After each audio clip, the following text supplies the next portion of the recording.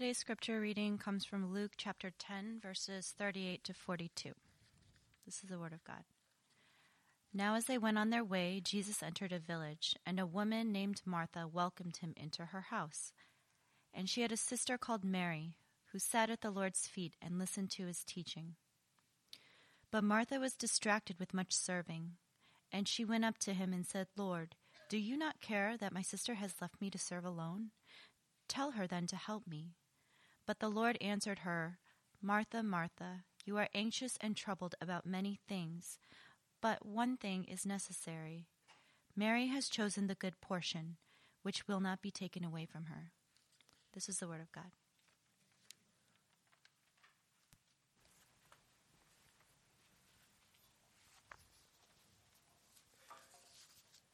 Thanks be to God. Please join me in a time of prayer once more.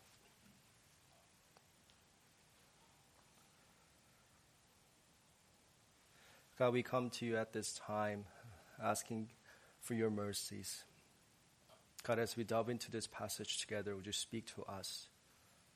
And we pray and ask that through the Holy Spirit, would you illumine our hearts and minds. We pray that all the convictions that you place in our hearts through this passage, would you help us to apply them to our daily lives. God, we commit this time to you. Thank you in Christ's name we pray. Amen. I would like to begin this message by showing you two images on personality types. And here's the first image. The question that I want to ask you is, which side do you relate with more? Let's go to the next image, the second image. Which one are you? And I'm willing to bet that you already know which one you are. Who is type A? Can I say show of hands? I'm a type A. Type B? Any type Bs in here? See, why am I sharing this? And what does this have to do with today's message? And in today's passage, we will meet two sisters named Mary and Martha. One is a type A. The other one is type B. Based on what we read, can you make an educated guess? Martha is type A, and Mary is type B.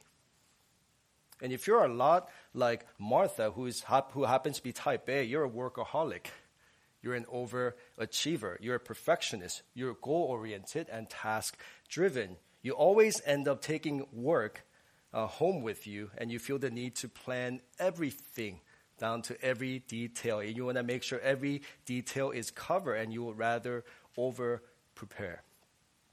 Having unread emails drives you insane. Your Google Calendar is well organized and even color coordinated.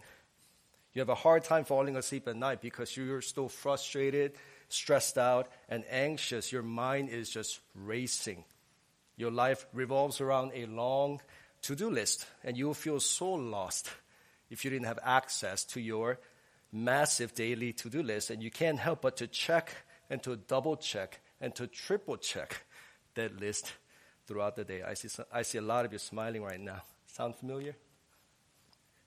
You get stressed out easily. You're always anxious and troubled. If you're a lot like Mary, type B personality, you're relaxed, calm, less tense, very easygoing. You don't mind procrastinating. You tell yourself, I have work to do, but I'll just do it tomorrow. You live with lower stress levels, and you try to make sure that you have a healthy lifestyle, and you don't mind having a messy desk. You love journaling. You don't mind being still. You love reflecting, meditating, contemplating on life, and you often take timeouts. You're people-oriented. And as we delve into this passage together, I want to remind you, to all the Marys and Marthas, that if you're a lot like Martha, this message is for you. And if you're a lot like Mary, this message is also for you. And with that in mind, as we delve into this passage together, I would like for us to consider two important things. Number one, living in a Martha world. And number two, fighting for Mary moments. Jump into our first point together, living in a Martha world. See, in this passage, we meet two sisters named Mary and Martha. They both love Jesus and they want to please him. As we are told that after welcoming Jesus into her home, Martha is doing her best to be a good host, and she is frantically trying to prepare a very good and delicious meal for Jesus. But things are getting intense because Martha sees what Mary is doing. She isn't helping out. She's just doing nothing, sitting at the feet of Jesus, listening to his teaching. And as time goes by, Mary becomes even more frustrated, upset, and furious because of Mary.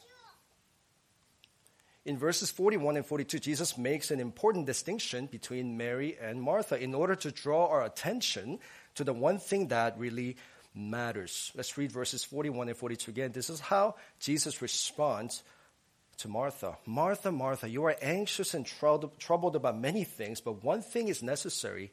Mary has chosen the good portion, which will not be taken away from her. So here Jesus is not implying that what Martha has chosen is actually a bad thing.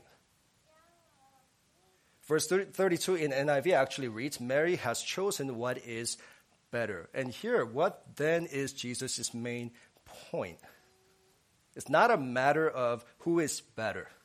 Jesus is not comparing one from the other, saying, Mary is better and better than Martha, so don't be like Martha. And that's not the point of this passage. See, if you're not careful, you'll be tempted to prematurely conclude that the main point of this passage is don't be like Martha because she's bad, and be like Mary because she is good. But I want to challenge you not to go there, because that would be a terrible mistake and you'll be missing the whole point of this passage. What is Jesus doing then? By making this distinction that Mary has chosen the good portion, what is better, Jesus is not implying that he loves Mary more and that he loves Martha less. As you can see, it's not a distinction of worth or status. Jesus loves both Mary and Martha equally and uniquely. Then what is Jesus' point here? It's a matter of priorities. Jesus is saying, Mary is doing what needs to be done first. First things first. Let's be honest, we live in a Martha world, don't we? There's simply not enough time for everything that needs to be done each day. And we frantically go through each day feeling overwhelmed and defeated, do we not?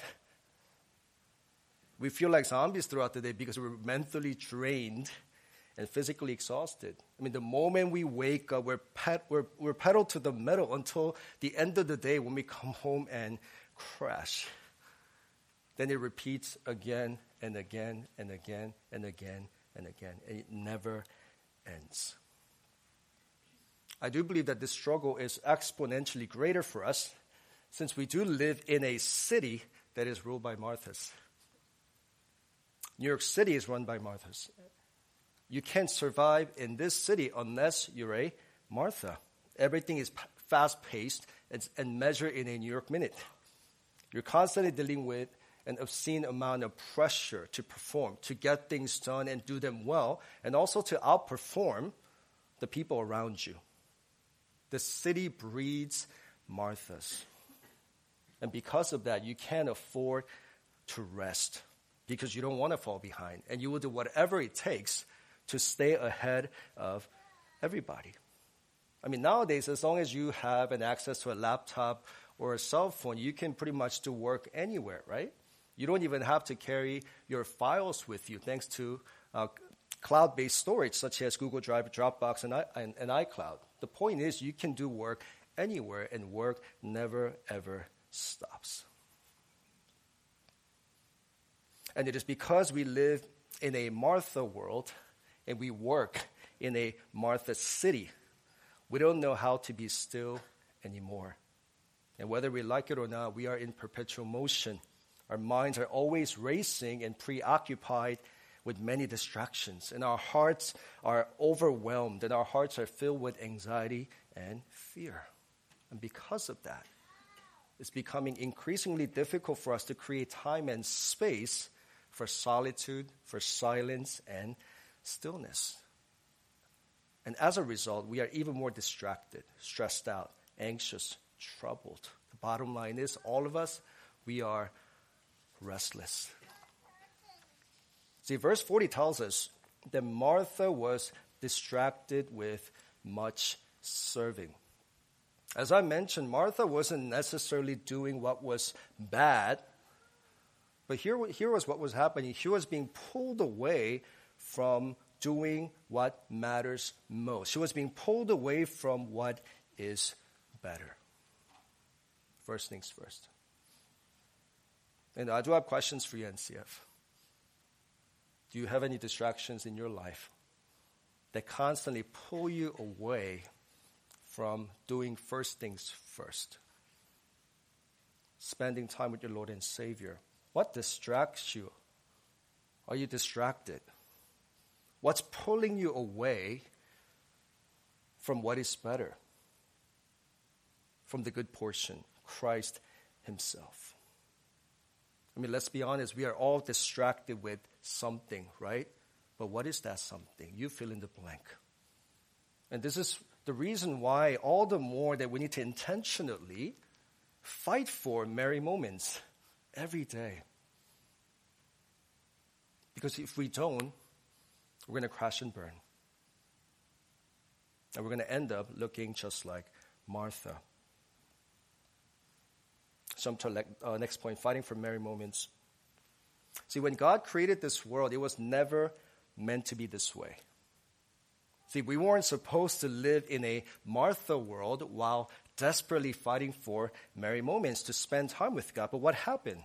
I mean, sin happened, right? Sin disrupted and distorted and changed everything once and for all.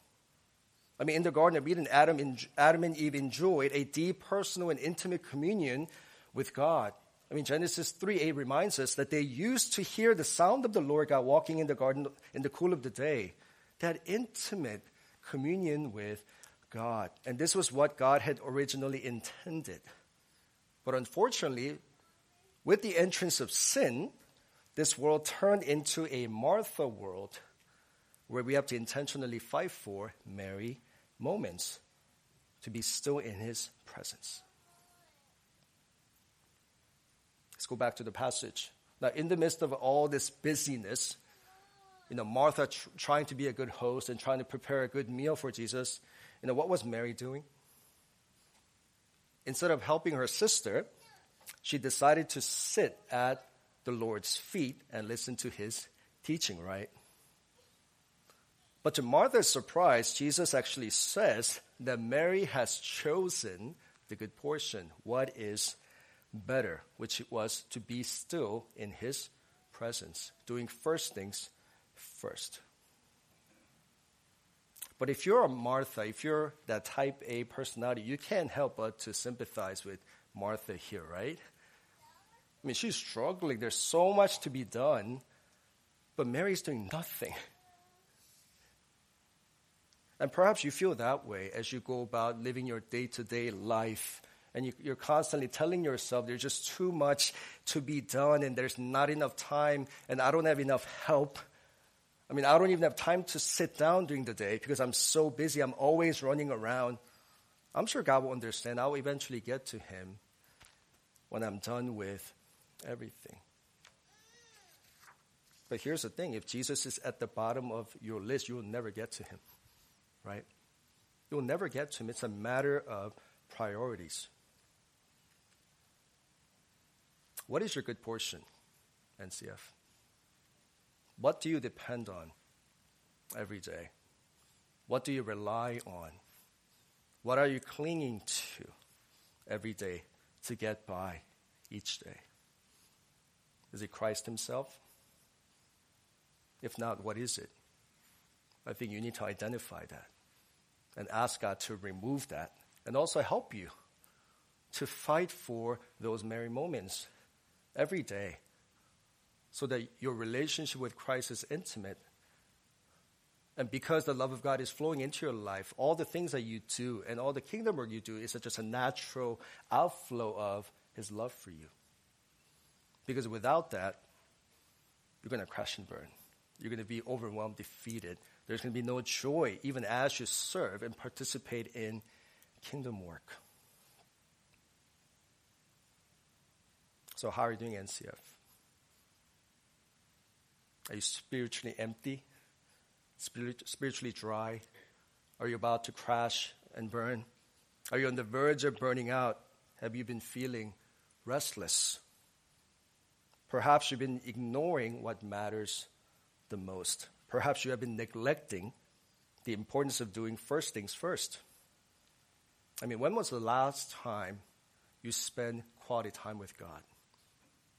In the midst of all the stuff that is happening in your life, when was the last time you intentionally set aside time so that you can be still in His presence? What distracts you from being still in His presence, from having a merry moment in the midst of your busy days, weeks, months?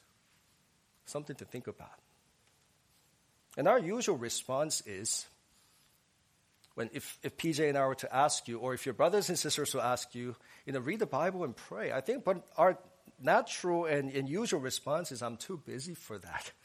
I don't have time for that. I don't have time to sit down to read the Bible and to pray. I mean, I don't even have time for myself every day because I'm just so busy, right?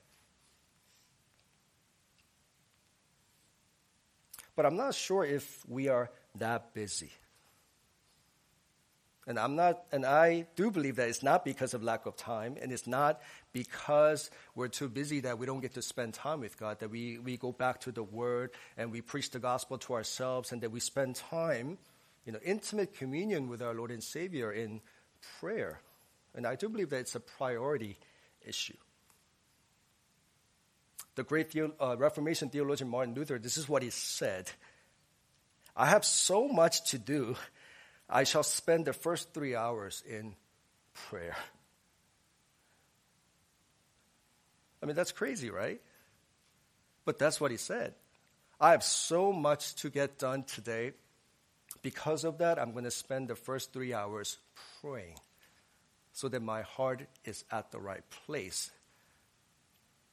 as I go about tackling the things that needs to be done today. I remember when I was a youth pastor, as we were preparing to go to a short-term missions trip to Dominican Republic. I mean, preparing a VBS requires a lot of work, and it's crazy, right? And so we were frantically trying to get everything done and prepare all the arts and crafts. And I remember, as I was seeing all the students working so hard, I just realized that even including my own heart, our heart was just going out the door because we were just so caught up with just doing things, preparing things. So I remember telling all the students, hey, let's stop and let's actually spend time praying to make sure that our hearts are at the right place. I still remember how this one student responded, and this is what she said: Pastor James, we don't have time to pray. Look at all the things that we need to do. We don't have time to pray. I remember being just so upset at that moment. And my initial reaction was, okay, you are not going on this mission trip. Of course, I didn't tell her that. But it was a gospel teaching moment where I had to remind all of them, all of these things that we are preparing, all of these things that we are getting ready to do as we go to Dominican Republic and to minister to the children. But if our hearts are not in the right place, all of these things, it doesn't matter. Doesn't really matter, right? And John Piper, he actually has this quote on prayerlessness. And I remember when I came across this for the very first time, he just punched me in the gut. And this is what he writes: one of the great uses of Twitter and Facebook and Instagram will be to prove at the last day that prayerlessness was not from lack of time. We all have time. We can always make time, right? I mean, don't we all make time for things that we love doing, whether it be attending a concert or a sporting event, or just simply getting together with friends and going on trips together? I mean, we always make time for that because we don't mind setting aside time for that and sacrificing even, right, our resources and time to be able to do that. So the bottom line is this is a matter of priority. Who reigns in your heart? Who rules in your heart? And I think we tend to depend on caffeine more than Jesus to get through each day. I'm definitely guilty of that. I mean, I cannot survive without caffeine. I'm addicted. I mean, I try to limit my caffeine intake to about 3 large cups a day. Shine has to remind me not to drink more than that, because you get jittery and you can't get any work done. But if I don't consume my daily dosage, I start experiencing caffeine withdrawal symptoms like right away. Throbbing headaches, I can't focus, I can't concentrate. My energy level just goes down and I get just sleepy right away. I'm sure you guys have all experienced caffeine withdrawal symptoms. But what about gospel withdrawal symptoms? Have you guys been experiencing any gospel withdrawal symptoms?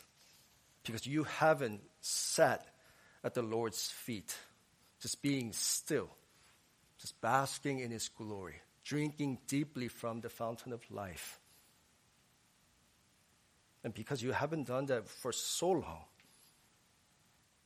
that you have been experiencing gospel withdrawal symptoms, but you don't even know. What are some of those symptoms? Lack of joy,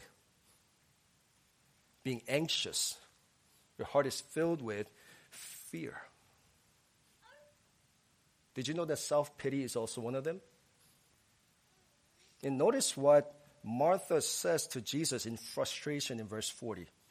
Lord, do you not care that my sister has led me to serve alone? Tell her then to come and help me.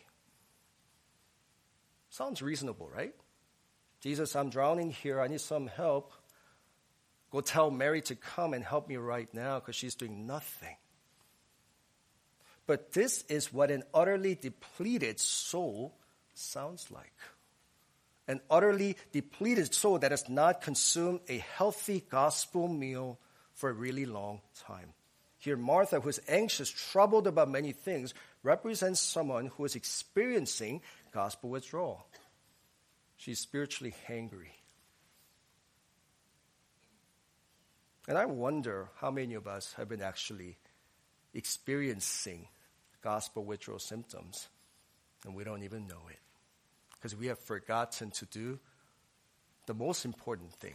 First things first, to be still at our Lord's feet and to reflect, to meditate, to preach the gospel to ourselves so that our hearts will be captivated and captured by the beauty of the gospel. Luke chapter 10 begins with Jesus sending 72 disciples out for a missions trip. Verse 2 tells us that Jesus tells them, the harvest is plentiful, but then the laborers are few. Therefore, pray in earnestly to the Lord of harvest to send out laborers into the harvest. So Jesus sends them, the 72 disciples, and do you know what happened? They have an amazing missions trip. Spirit of God was upon them, and God used them mightily to kingdom work. They were casting out demons. They were healing, the sick. Gospel was preached. They participated in works of justice and mercy. People came to know the Lord, and they came back, and they were just so excited, filled with joy. And they couldn't wait to tell their Lord and Savior, Jesus, you know what happened? Look at all these great things that we did in your name and for your glory. And this is how Jesus responded to them in verses 17 and onward. The 72 returned with joy, saying, the Lord, even the demons are subject to us in your name. And he said to them, I saw Satan fall like lightning from heaven. Behold, I have given you authority to tread on serpents and scorpions and over all the powers of the enemy, and nothing shall hurt you. Verse 20, this is key. Nevertheless, do not rejoice in this, that the spirits are subject to you, but rejoice that your names are written in heaven. See what Jesus is saying? It's not about these things that you do in my name and for my glory. Of course, these things do matter. But if you have this priority mixed up, if you're not rejoicing over the fact that that I am your heavenly Father and that you belong to me and that I will use you for my glory and for my kingdom in spite of your weaknesses and flaws. If that doesn't bring you joy, then all the other stuff that you do for my sake doesn't really matter. First things first, right? Hey. So here what Jesus is saying is this. Spend time with me first. Will you not be still? Simply be still in my presence. Come to the fountain of life and drink deeply. Reflect, meditate on the promises of the gospel so that all the things that you will do in my name, all the things that you will do for my glory will be a natural outflow of my love for you. And this is what Jesus wants all of us, you and me, to walk away with from this passage. What does fighting for Mary moments look like then? We're doing it right now. Corporate worship, personal devotion. Sounds so basic and elementary, right? But corporate worship matters. Personal devotion matters. Spending time with God, reading the Word, praying, these things do matter. I mean, Sabbath, Sunday is the first day of the week, right? And this day, as we fight for that precious Mary moment, what we do together corporately as fellow brothers and sisters in Christ, our Mary moment, this ought to set the tone for what comes next. 6 consecutive, tiring, exhausting, discouraging Martha days. But I think we got it all mixed up. We're struggling to go through 6 Martha days. And by the time Friday comes, we're like, PGI, yeah, praise God. It's Friday and I can't wait to go to church. But by the time we come to church, we're like barely alive. Because it's so tiring living in this Martha world, working in this Martha city. But it should be the other way around.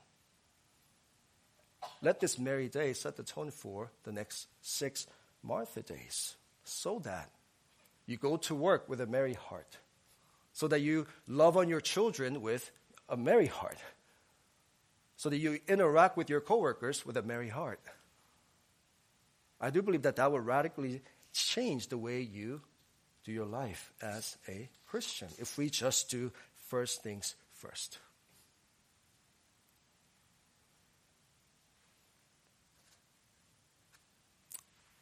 I have 2 practical applications for you, one for Mary's, one for the Marthas. Now, who do you identify with more? My guess is that the most of you are like Marthas, right? And if you're a Martha, here's a solemn warning for you. If Jesus is last on your massive to-do list, you will never get to him. You will never, ever get to him. So my challenge to you is prioritize your merry moments and protect your merry moments every day so that your heart is always at the right place. And also, if you're a Martha, do not lose heart. Don't be discouraged. Because the Lord knows that you are anxious and that you are troubled about many things, whatever those things may be. And your mind is consumed and preoccupied. Your heart is always overwhelmed. And you burn yourself out in a Martha day, right? And you're desperately trying to squeeze in merry moments every day before you hit bed and crash.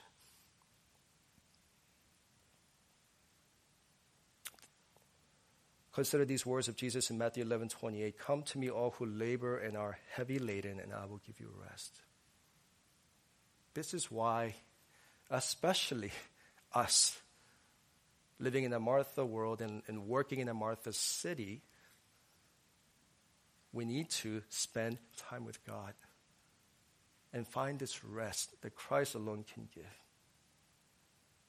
Augustine, this is what he writes, you have made us for yourself, and our hearts are restless until they rest in you. It doesn't matter whatever you try to hold on to get through the day. Unless that very thing is Christ himself, you're still going to be restless. Only Christ alone is able to give you that rest. So go to him. Now, if you're married, it's time to get to work. And if you're more like Mary, there's a chance that you might be spiritually bloated. Now, what do I mean by that? And what does being spiritually bloated look like? Chances are, if you're a lot like Mary, you're probably listening to like 10 sermon podcasts, reading like 10 books at the same time, and just reading through the Bible just left and right. And you do have your Mary moments, because you're a Mary. You're reflecting, meditating, preaching the gospel to yourself, but that's the extent of your Christian life. And in doing so, you reduce the Christian life to just Jesus and me moments. But I think that's an incomplete picture of how we ought to live our lives as Christians, because it shouldn't be something, faith shouldn't be something that we keep, private. We're called to live out our faith. We're called to go out and fulfill the Great Commission. We're called to participate actively in kingdom work in his name and for his glory, right? And I think Scott Sauls, he was absolutely right when he talked about this concept of being spiritually bloated. This is what he writes. In several Bible studies, by serving no one, you may be over-churched, under-missioned, and spiritually bloated. So if you're like Mary, I want to encourage you, keep doing what you have been doing, because that really matters. But out of the love that you have for your Savior, go out and love the people around you for his kingdom and glory. Now, what is the main takeaway from this passage then? Like I said earlier, we shouldn't reduce this passage, the main takeaway of this passage, to don't be like Martha and be like Mary. It's not an either-or thing. I heard one pastor put it this way, and this is my encouragement to you. We need both Mary's heart and Martha's hands. But Mary's heart first, and then Martha's hands. Starting tomorrow, we have to go back out, and it's going to be a Mary world. And we do work in Martha's city, right? So don't forget to fight for and protect your Mary moments. First things first. And not only that, as you go out with a Mary's heart, serve, embrace those around you with Martha's hands for his glory and in his name. Because I do believe that that's what our Lord desires us to do as we seek to intentionally live for his kingdom and glory. Let's pray.